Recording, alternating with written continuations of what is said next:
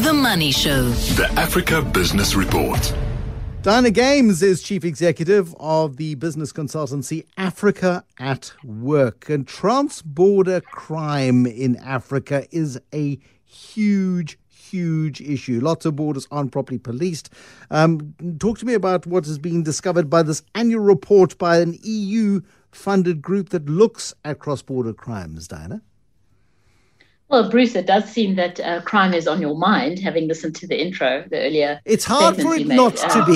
It is ever present. It is pervasive and persistent and upsets me. Right. Well, the thing is, this is one report. There are quite a few reports by different organizations on trans-border crime in Africa. And I must say, if you look into it, it is quite a shocking state of affairs. This is the latest one. It's released just the other day, an annual sort of look at cross-border crime by ENACT, which is an EU-funded group that works with Interpol, as well as, just generally following these trends. And really the main one of the main points they made, it's a huge issue. So I'm just going to touch on a few things. And it comes to the conclusion, we talk a lot about state capture in Africa, but state capture is endemic across Africa. And according to this report, it has worsened under the cover of COVID-19. So much has been able, if we look at the cigarette smuggling and the things that have happened here, drugs, there's just been a lot more, people can get across these borders without even the borders being open. So there's a lot of issues here and state officials embedded with crime syndicates facilitating their activities. And as soon as you have corruption, these things can happen unabated. It just takes corrupt officials to allow the outflows of all sorts, like illegal logging. They mentioned as it's worth $17 billion a year. Untaxed gold exports running into many more billions. In this case, it mentions it cost Ghana alone more than $6 billion a year.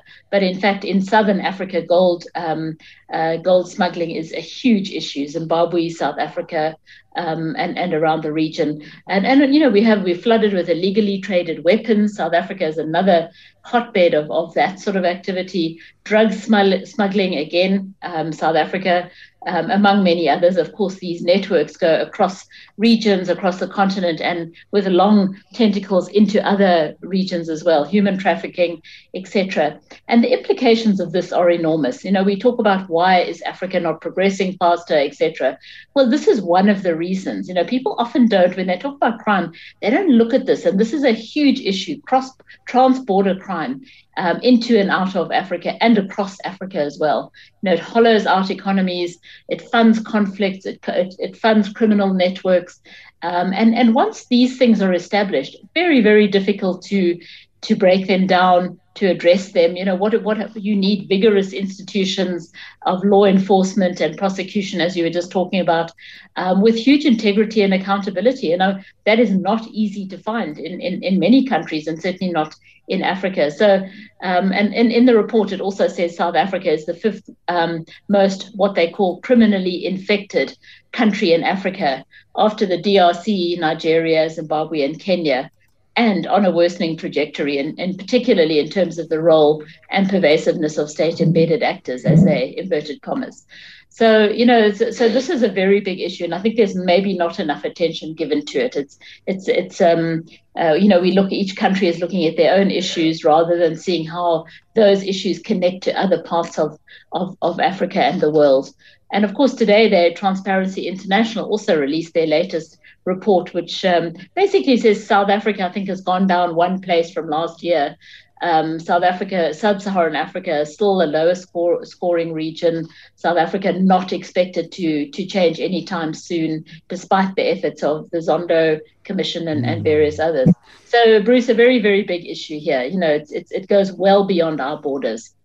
I hate the fact that we are the fifth most criminally infected country in Africa, but I do like the use of the term criminally infected. It's a fabulous and descriptive term.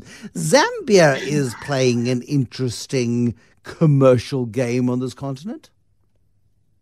Well, Zambia, the new president, President Hichilema, has one of his key missions is to bring down the cost of doing business, to look at how Zambia can diversify its economy and to bring in more investment, etc. And one of the issues, reportedly, that it is looking at is making itself a hub for African startups, to make it easier and cheaper for African startups to and technology companies focused on the tech sector to actually develop, because many other African countries have them.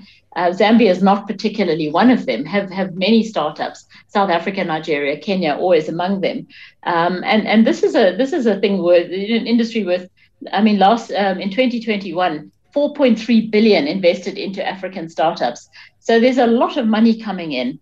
And a lot of big companies are starting to evolve. And one of the meetings we are told that the president had was with Flutterwave. I think I've mentioned them on the show before.